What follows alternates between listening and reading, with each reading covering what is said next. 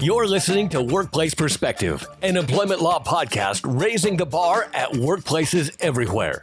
Workplace Perspective is a regular podcast series for employers and employees focusing on education, training, and the law to help organizations of all sizes develop and maintain successful workplace relationships. The opinions expressed by guests on Workplace Perspective are their own and should not be considered legal advice. And now, here's your host, Teresa McQueen. Thank you, James, and welcome everyone to Workplace Perspective, where we are striving to raise the bar at workplaces everywhere. Today, we're welcoming back to Workplace Perspective Southern California attorney Peter Stockburger. Peter is a partner at Denton's, practicing with the firm's global employment, intelligence, and strategic services and data privacy groups.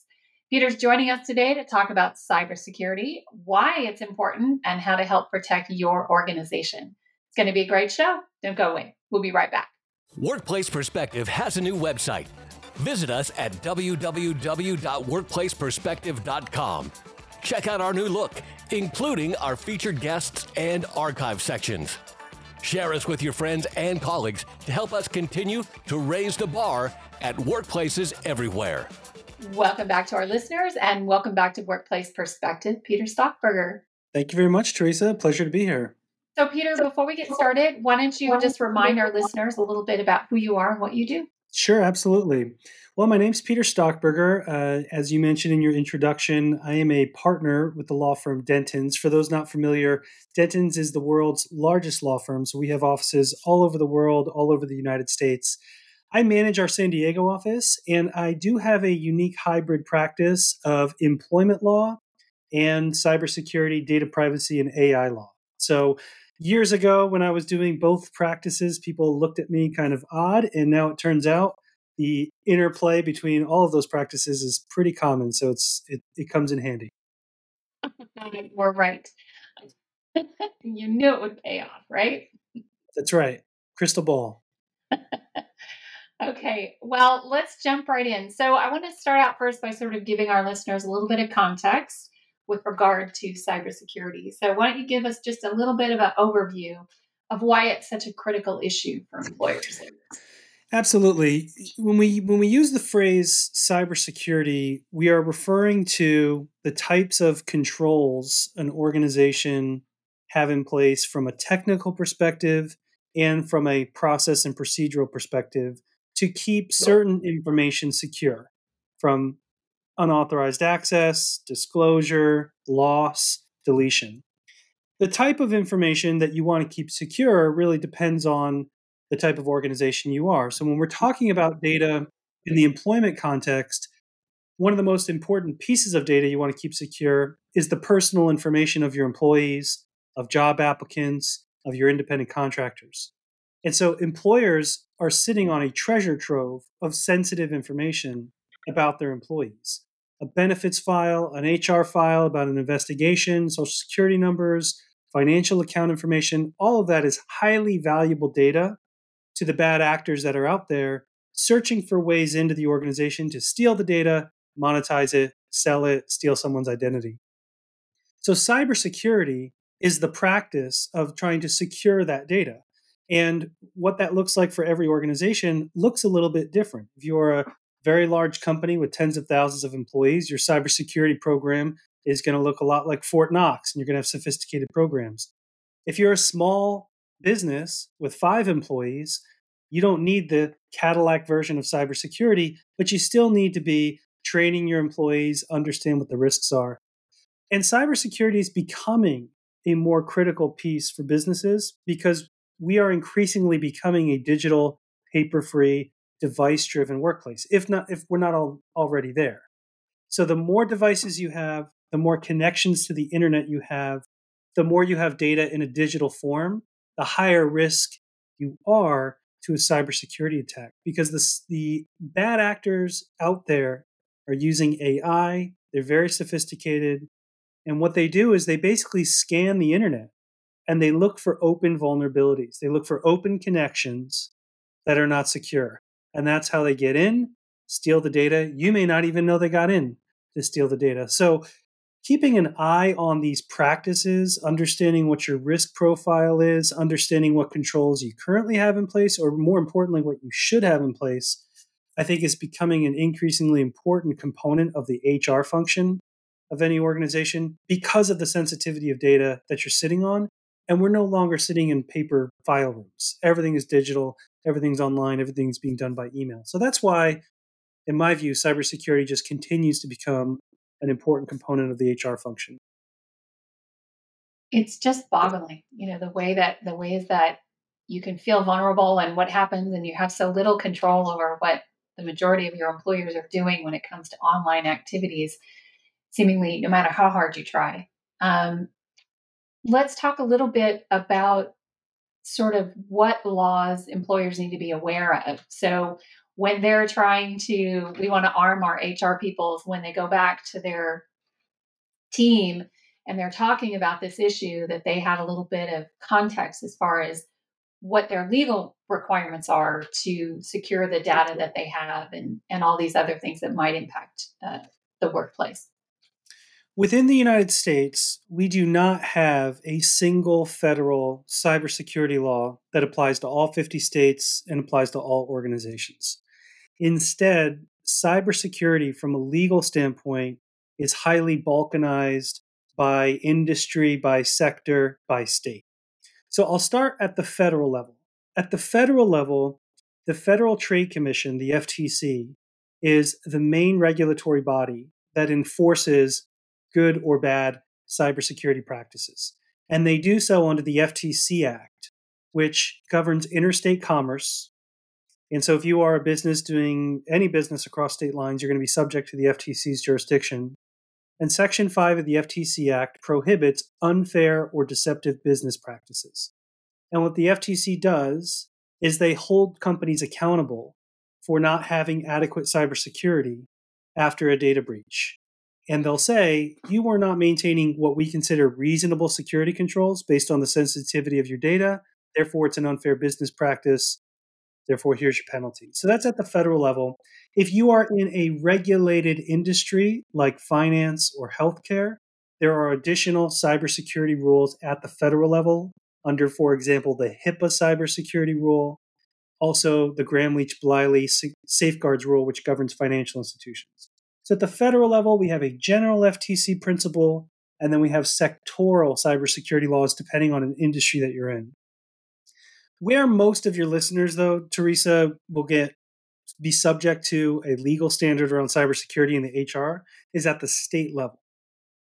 Virtually all 50 states have a law on the books that says if you are in the possession of or you control the personal identifiable information of a resident of our state, you must maintain reasonable security around that information. And so it's specific to personal information. And the way most states define personal information is its name plus something highly sensitive, like driver's license, social security, bank account plus password, something where you could steal the person's identity and obtain financial gain mostly. So almost every state says you need to maintain reasonable security around that data. And if you don't, you could be hit with a lawsuit where they allege negligence. You could be hit with a regulatory investigation by the attorneys general of any of the 50 states or sometimes the district attorneys. So the ultimate question there is often, well, what does reasonable mean? Because that's where I was going to go. That's the magic question. And the states generally don't give you an answer to that question, but I'll give you some examples. Reasonableness in cybersecurity is highly contextual to the type of business you are and the volume of data you have. California, for example, in 2016, then Attorney General Kamala Harris issued a report in which she said baseline reasonable in California for any business is aligning yourself with the cybersecurity framework known as the CIS controls, which is the Center for Internet Security Controls. This is a framework that was developed by a private group. And when I refer to a cybersecurity framework, this is a framework of 18 or 20 controls that you should be measuring yourself against. So things like, do you have multi-factor authentication? Do you have a password policy? Do you have an incident response policy that you're testing against? Do you encrypt your data? And so California says, if you want to be considered reasonable in our state, you need to measure yourself against that cybersecurity framework. Every business right now can go onto the CIS control website, download a copy of those controls, and go through it like a checklist and say, are we hitting these standards? Are we missing anything? Is there a gap? So that's California. Other states have come out and said baseline reasonable in our state is aligning yourself with the NIST cybersecurity framework. NIST refers to the U.S. National Institute for Standards and Technology. It's an arm of the U.S. Department of Commerce. In 2014, NIST came out with their own cybersecurity framework, very similar to the type of framework that the CIS controls are. And NIST said if you're a federal agency, you need to align yourself with this framework. So lots of different frameworks out there. The states are all vacillating on what reasonable is. But I think bottom line takeaway, Teresa, is pick a framework, align yourself with the framework, and you're going to be in a pretty good spot under most state cybersecurity laws. That's great. We'll make sure to put both of those links to both of those on your episode page so people can find them and reference them. We're going to take a quick break, and when we come back, we're going to get more on Peter's thoughts about the importance of cybersecurity and some additional tips for protecting your organization. So stay with us. We'll be right back. Don't let biased algorithms or degree screens or exclusive professional networks or stereotypes. Don't let anything keep you from discovering the half of the workforce who are stars. Workers skilled through alternative routes rather than a bachelor's degree. It's time to tear the paper ceiling and see the stars beyond it. Find out how you can make stars part of your talent strategy at tearthepaperceiling.org. Brought to you by Opportunity at Work and the Ad Council. If you enjoyed today's show, do this. Share us, like us, give us a review on your favorite podcast app. It means a lot to us, and it ensures more people tune in and raise the bar at workplaces everywhere. Welcome back, everyone. We are talking with employment law attorney Peter Stockburger about cybersecurity. So, Peter, with so many people working remotely now, are there any sort of unique challenges that employers face? And are there any possible legal implications associated with remote workers? Yes, I think remote work introduces a number of unique challenges that you wouldn't otherwise be facing if everybody was in the office sitting next to each other. And really the number one risk that remote work introduces, is access control, is people downloading information to their local drive or accessing data they shouldn't have access to, or printing it out and not keeping track of it. It's really this access control issue. And that's where you see a lot of organizations get in trouble legally, is that too many people have access to sensitive information. So limiting the universe of people who can see sensitive data is a very important control to have in place for any organization. And that's hard to monitor when everybody's remote. So you end up having to rely on technical controls, guardrails, firewalls, alerts, that you otherwise would have more of an in-person control if somebody were in the office. The other major threat that remote work introduces is the insider threat becomes increasingly more difficult to monitor. And this is if you have an employee or an insider who is disgruntled or is looking to exfiltrate data and go to a competitor, that's harder to see and monitor if somebody's not right in front of you. Now you're relying on information or technology to show data flows coming out. So this person downloaded a lot of data and sent it to their personal email address. Well, you would be able to tell in person if somebody was not really doing their job and was sitting there by themselves making some weird moves. Remote work makes that a bit more difficult. So common challenges that are always there, I think they're just amplified with remote work. Is there any tips or something that you could provide employers on? It's really interesting how everything works. Like you can put one thing in place and you think you're great. Like, okay, so we've set up our system. You can't put anything on a flash drive from your computer. But if you don't set up a limit on what somebody can email from one computer to another computer outside of the organization, that control is not useful, right? So is there any way to help employers think about how they can test these checks and balances or put those guardrails in a little bit better with so many working parts? I would say training and consistency are your best friends. And training should be often, it should be frequent, it should be staggered, and it should be very tailored to your workforce. Off the shelf cybersecurity training modules that you get from online vendors or training vendors are good, but maybe they're not specific to how you do business and how your employees work with information. So I think training and creating a culture that demonstrates security is important, and getting buy-in from the workforce that security is important, keeping data secure is important. I think that's really often the secret to success around cybersecurity. Most employees are not doing things for a nefarious purpose. They're doing stuff out of convenience and because they just want to email themselves something so they can work on it from home. Unless they're being told, that's not good, because that can introduce real risk to the company. And you don't want to be the person who's responsible for the data breach that causes this company to incur thousands, tens of thousands, hundreds of thousands of dollars in damages. Most folks don't want to be that person, and so they're going to work hard to try to align with policy. But if you just write a cybersecurity policy and you never train against it, and you don't remind folks of it, and you don't annually require people to read it and sign off on it, very difficult to enforce because we're all busy.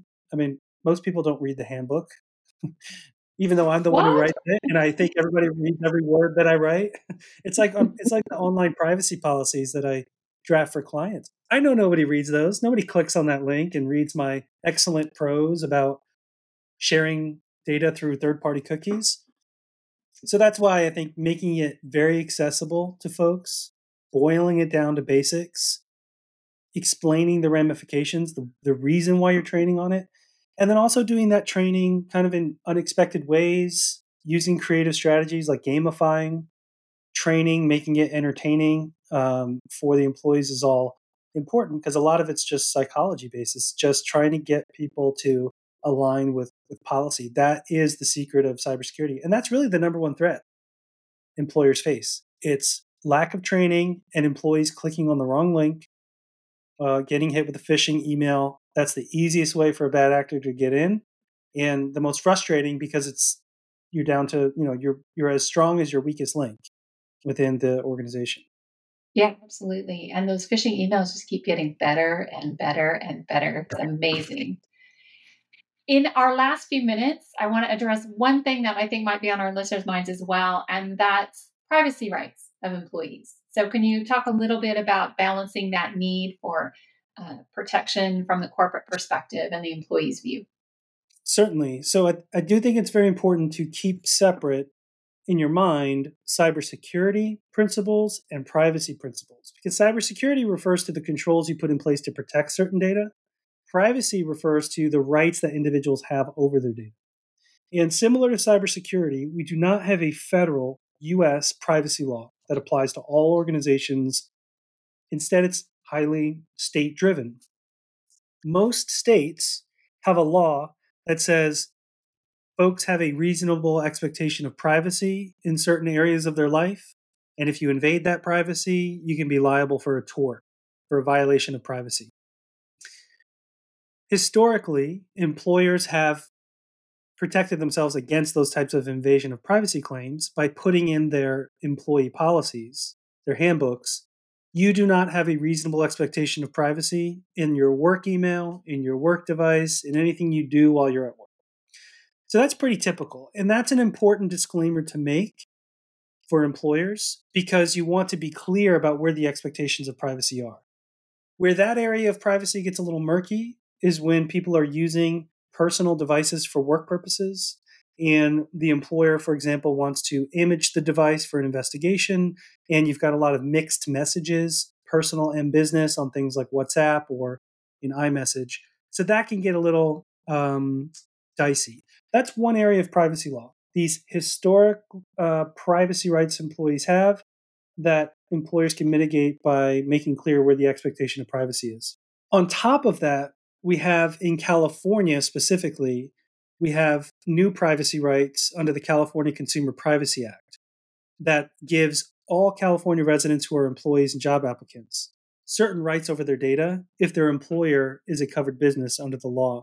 And that includes a right of access, a right of deletion, the right to opt out of having the data sold. So if you're subject to the CCPA, you have to make sure you're providing adequate notice. You've got a privacy policy in place. So that sort of complicates the picture. And layered on top of that, you have states like Illinois that have unique privacy disclosure requirements around biometric data. So the bottom line is for employers, privacy law is becoming increasingly complex. The way to think about it is privacy law governs when and how you can collect personal information from your employees and how you can use it. Cybersecurity law tells you what you're supposed to have in place to protect it. And so the two go hand in hand, because once you collect it and start using it, you have to make sure you're doing so in a secure way. So you can get in trouble as an employer on both sides of the coin. You can have great cybersecurity, but if you're not providing adequate notice and getting consent where you're supposed to, you could be violating privacy rules. Vice versa, if you are giving appropriate notice and collecting data, but then you're throwing it into a database that have no controls and you have lax cybersecurity, you could still be held accountable on the security side. So that's how I think about it, is privacy versus security. That's awesome. That's a great way to look at it. Great explanation. So just as we wrap up the show today, do you have any additional cautionary words, words of wisdom, any thoughts for the future on the subject? My words of wisdom would be, don't sleep on cybersecurity. Don't assume it doesn't apply to you because you're a small business. And if you are a medium or larger business, don't assume that what you have in place is working. Because often what you think is working, there are gaps. Threats continue to evolve. So keep it basic. Look at the data you have, map it, understand the sensitivity, and take it step by step to think about what's practical and what's reasonable from a security standpoint. All right. Thank you so much, Peter, for coming on the show again. We love having you on. Thanks for sharing your thoughts and your wisdom on this subject. We really, really appreciate it. It was my pleasure. Thank you very much. You can learn more about Peter by visiting www.dentons.com/en/Peter-Stockburger. You can also connect with Peter via our website at workplaceperspective.com. I want to also thank our listeners, My Radio Angels, James and the Knave at Night, and Workplace Perspectives team extraordinaire, our engineer and associate producer, Melissa DeLacy, with music provided by the very talented Stephen Versaloni. Thank you all for joining us on Workplace Perspective, and until next time, keep raising the bar.